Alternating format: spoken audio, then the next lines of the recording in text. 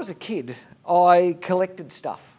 I think a lot of kids do this, but my room was full of all sorts of little random things that I collected that I thought for some reason were really important to me in my pre-teen and my teenage life.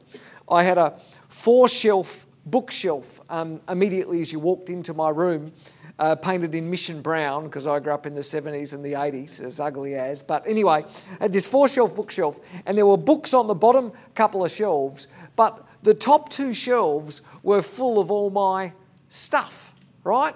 So there were a couple of trophies there from tournaments that I won playing squash. There were some sort of random, I don't know what you call them, sort of memorabilia things that I'd bought on a holiday. You know, we went somewhere and I thought this thing was, you know, some great memory of where we went. That was sitting there. I think there were a couple of special shells. They were special to me, but, you know, shells that I'd found somewhere on a beach somewhere, and I thought we needed to keep those. There was my beloved F-14 Tomcat model, because I grew up in the 80s watching the original Top Gun, and so there was a plastic model aeroplane thing that I'd made and hand painted, and all sorts of other random things. Well, things that now seem random. At the time, every one of those things had a story, and every one of those things I would say was really important to me. But looking back now, it was just random junk, right? But at the time, those 2 shelves, they were like my, I guess they were my little shrine to my life, right? They were all the special things that were important to me. I guess you could say that that shelf was full of the idols in my life. Because idols come in all shapes and sizes, don't they? Sometimes when we think about idols, we think about sort of, you know, gold statues or religious artifacts or something like that. But idols can look pretty normal too. We can idolise a person. Sometimes we talk about, you know, we idolise a particular singer or a sports person. Sometimes we talk about idolising a boyfriend or a spouse or a partner. Some people even sort of idolise their children. We talk about idolising people. We talk about idolising things. A car or a house, a clothing collection, Lego if you live in my house. You know, these things can become idols to us. We can idolise experiences, parties with friends, or the next holiday, you know, becomes sort of an idol for us. Daily exercise. We can idolise jobs and careers, the job that we're in, our next dream job. For some people, it's just the importance that they feel at work. You know, they go to work and they're an important person. People respond to them. People look up to them. People do what they say. All these things can become idols in our lives. They can become things that we sort of set up as gods in our lives. Tim Keller wrote a book called Counterfeit Gods, and he defines an idol this way. He says an idol is anything more important to you than God. Anything that absorbs your heart and imagination more than God. And anything that you seek to give what you should only give to God.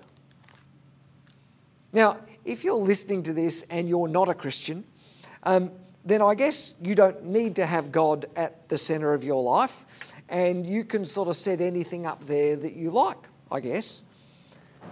But if you're listening to this and you're a Christian, if you call yourself a follower of Jesus, then that decision means that you have given that central place, that most important place in your life to Jesus. And replacing Jesus at the centre of your life with anything else, that's the definition of idolatry. That's the definition of idol worship. Because God wants that place in your life. God deserves that place in your life. Over 1,000 years before Jesus lived and died, God spoke to Moses about idols. We call it the 10 Commandments, if you heard that or find it. It's way back in Exodus chapter 20, near the beginning of your Bible. And God speaks this to Moses, well, to the people through Moses. He says, I am the Lord your God. Verse 3, chapter 20, verse 3. You shall have no other gods before me. You shall not make for yourself an idol in the form of anything Anything in the heavens above, on the earth below, or in the waters beneath. That's kind of old Bible language way of saying anything, anywhere. You shall not bow down to them or worship them. But it's not easy, is it? It's not as easy to say, well, okay, we just won't worship idols then, because we're all tempted. We're all tempted to take other things and to put them in that most important place in our life. We're all tempted to take things and to put them in a place in our life where only God should be. And the awkward truth is, and we like kind of talking about the awkward truth in this place, the awkward truth is that many of us like the idols that we put there. I mean, God's okay, but so's money, right? Jesus is great, but so's my boyfriend, my partner, my spouse. My Christian life is really important to me, but so's my work, and so's my sport, and so's my hobby. And so in this series, we're going to dive headfirst into idols. We're going to talk about idol worship. We're going to talk about some of the most commonly worshipped idols. We're going to look at what they do in our lives and what we can do to get Jesus back in the centre of our lives.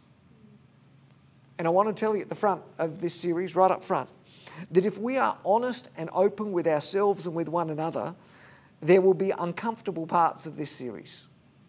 There will be awkward moments where we have to admit to ourselves and to others that, well, I never thought of myself as an idol worshipper, but actually now I think about it, there probably are things that are shifting themselves into that place in my life.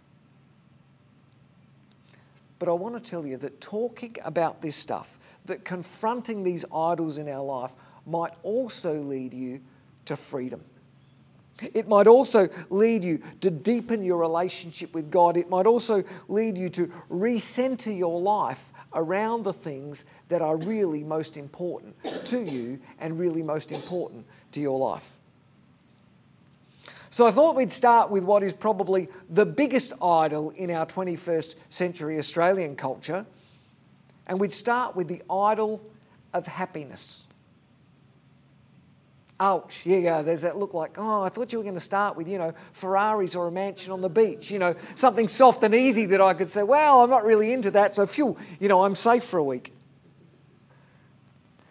The reality is that for many of us in this culture, happiness has become an idol. Now, everyone wants to be happy, right? That's okay. I mean, happiness is better than not being happy, right? But we've turned happiness into a kind of God in our life. We seek it. We hunger after it. We worship happiness. In fact, for many of us, the idol of happiness sits right under the surface of so many of the decisions that we make on a day-to-day basis. The things we do, the things we buy, the people we hang out with, the jobs that we take. Right under the surface of those is the idol of happiness, that above all, we want to be happy. The good news is that if there's any part of you that goes, oh, that's probably me, that you're not alone. That you're not alone, and the idol of happiness is not a new thing. I was reading around this stuff during the week, and I came across a 4,000-year-old Babylonian proverb that goes like this: "Fill your belly, day and night make merry. Let days be full of joy. Dance and make music day and night. These alone are the things that should concern men." But the problem with the idol of happiness is that happiness is an empty God. Happiness is an empty God. Happiness never really satisfies, does it? The more we get, the more we want.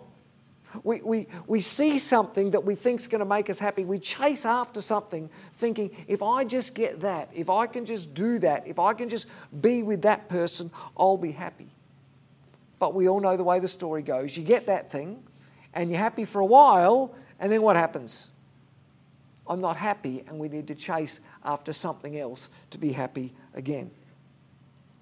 In fact, psychologists will tell us that the more we chase the idol of happiness, the more miserable we become.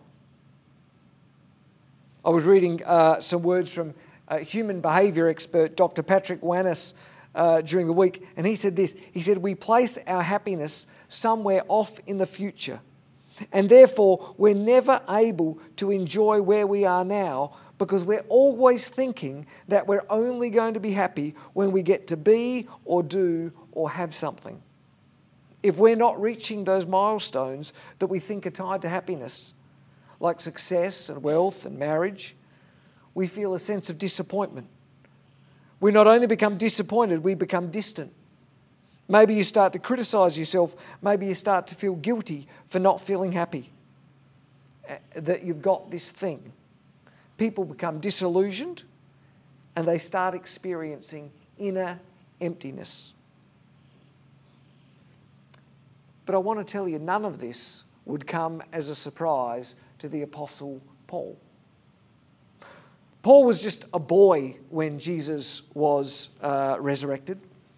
In fact, we're pretty sure that Paul never met Jesus before his death and resurrection. But as a young man, Paul had a profound experience of Jesus. You can read about it in Acts chapter 9 in your Bible. And as a result of that, Paul not only became a follower of Jesus, but he just threw himself full on into following Jesus, and he became a leader in the early church. But life was rarely smooth sailing for Paul. In fact, his life was full of all sorts of opposition and troubles and problems. He had opposition from people outside the church who were angry that he was, talking to people about Jesus and what Jesus would mean for life. But he also had a whole lot of opposition from people inside the church, inside the established church, the established Jewish church, who didn't like the stories, didn't like the truth about Jesus and what that meant for them. And so Paul found himself in trouble a lot with people. He in fact found himself in prison on a number of occasions. And on one of those stints in prison, he wrote a letter to a church in Philippi, to a church in a city of Philippi, some way away. The backstory to this letter is that the Philippians have heard that Paul is in prison in Rome probably. And so they've sent one of their members, a guy called Epaphroditus, they've sent Epaphroditus with a bag of gifts to give to Paul in prison. We don't know exactly what it was, but it was likely that they brought in food and clothing, maybe some writing materials so that he could continue to write letters and things like that. Things that would be essential for Paul to survive in a first century prison. And at the end of the letter that Paul writes back to the church, so while Epaphroditus is there with him, Paul writes a letter to the church in Philippi for Epaphroditus to take back to them. And at the end of that letter, Paul writes these words: I rejoice greatly in the Lord that at last you've renewed your concern for me. Indeed, you've been concerned, but you've had no opportunity to show it. I'm not saying this because I'm in need, for I've learned to be content, whatever the circumstances. I know what it is to be in need, and I know what it is to have plenty. I've learned the secret of being content in any and every situation, whether well-fed or hungry, whether living in plenty or in want. I can do everything through him who gives me strength. Paul thanks them for their concern. He thanks them for the gifts. He's saying, hey, thanks that you're thinking of me again and sending me gifts. Thanks for your generosity, but actually, I was happy anyway. Which I don't know about you, but that's a pretty amazing thing to say from a guy who's in prison, right? Thanks for the gift, but you know what? I was getting on just fine without them. They're great, but I was fantastic without them. I was happy even without them. I don't know what happiness looks like to you in your life, but it probably doesn't look like prison, right? Paul says, I've learned to be content whatever the circumstances. I've learned the secret of being content in any and every situation. Here's a guy who clearly isn't worshipping the idol of happiness. So I asked myself, how did he do that? What was it in Paul's life that could enable him? What was it happening in his life, in his heart, in his mind? How could he sit in prison and write to the church in Philippi, thanks so much for sending me this stuff, but I was content anyway. There was a happiness in me that was not connected to my circumstances. Even though I'm in prison, even though I didn't have stuff, I was still content. I was still happy. I think we can learn a couple of things about overcoming the idol of happiness from the life of Paul. A couple of things when we read the rest of the letter that he wrote to the Philippians, a couple of things that really leap out. The first thing I notice about Paul is that Paul was clear on how important Jesus was to him. Paul was absolutely clear that that central place in his life belonged to no one except Jesus. Listen to this. This is, in your Bibles, a chapter before. When Paul wrote the letter, it didn't have chapters and verses, but in your Bibles, this is a chapter before in Philippians 3, verse 7 and 8. Paul writes, but whatever was gain, whatever was good, whatever was profitable, whatever was valuable in my life, but whatever was gain to me, I count as a loss for the sake of Christ. Actually, more than that, I count all things as loss compared to this, listen to this, the surpassing excellence of knowing Christ Jesus my Lord, for whom I have lost all things. I consider them rubbish that I might gain Christ. Other things might be good. Other things might be value. But Jesus is definitely the most valuable thing to Paul. He says, in fact, compared to Jesus, everything else that I had that was valuable in my life is like rubbish. Compared to Jesus, it's all garbage. Nothing else will satisfy me like Jesus does. Paul knew 2,000 years ago what psychologists are rediscovering today, that chasing happiness is actually the quickest path to unhappiness. Worshipping the idol of happiness leads to emptiness and disillusionment, and sometimes even to depression. And Paul says the solution isn't less happiness, the solution is more Jesus. The solution isn't less happiness, the solution is more Jesus. The way to free yourself from worshipping the idol of happiness is to put Jesus at the centre of your life very clearly and to worship Him instead. Paul was absolutely clear on how important Jesus was to him. The other thing I think we can learn from Paul's life is that gratitude for today defeats the idol of happiness tomorrow. Gratitude for today defeats the idol of happiness tomorrow. Paul wraps up his letter to the Philippians encouraging them to pray. And I want you to listen to how he talks about prayer. Philippians 4, beginning to read in verse 4. Philippians 4:4. Rejoice in the Lord always. I will say it again, rejoice. Let your gentleness be evident to all. The Lord is near. Do not be anxious about anything, but in every situation, by prayer and petition, that means asking, by prayer and asking God, with thanksgiving, present your requests to God.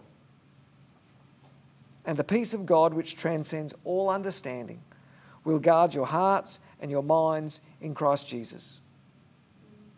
The New Living Translation writes verse 6 this way. It says, don't worry about anything. Instead, pray about everything. Tell God what you need and thank Him for all that He has done. Paul says, make gratitude a central part of the way that you pray. Paul actually writes almost the same thing in just about every letter that he writes. When he writes to the Colossians, he says, devote yourselves to prayer, being watchful and thankful. When he writes a letter to the church in Thessalonica, we call it 1 Thessalonians in your Bible, he says, rejoice always, pray continually, give thanks in all circumstances, because this is God's will for you. See, because the idol of happiness is always chasing something out in the future.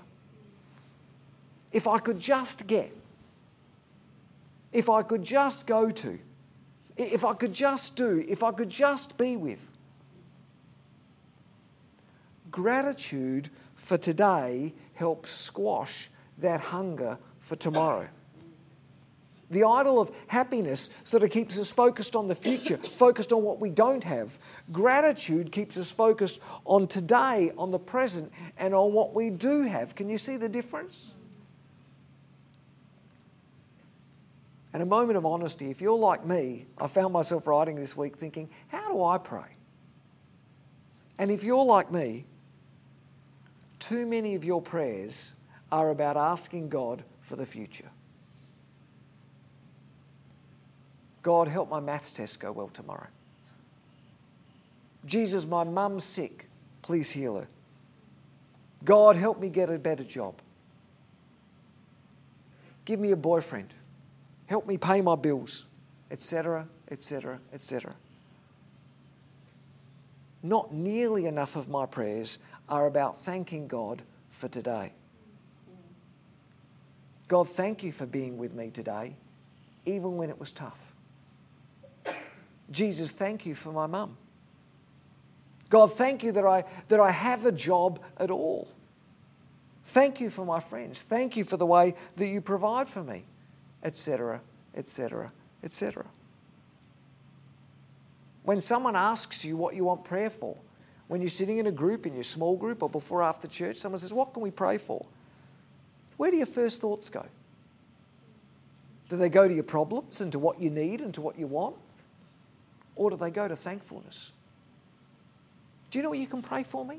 Just join with me and pray. I'm just so thankful for this. I'm so thankful for what God's done today, for what he did yesterday, for what he's doing right now. Paul was clear on how important Jesus was to him.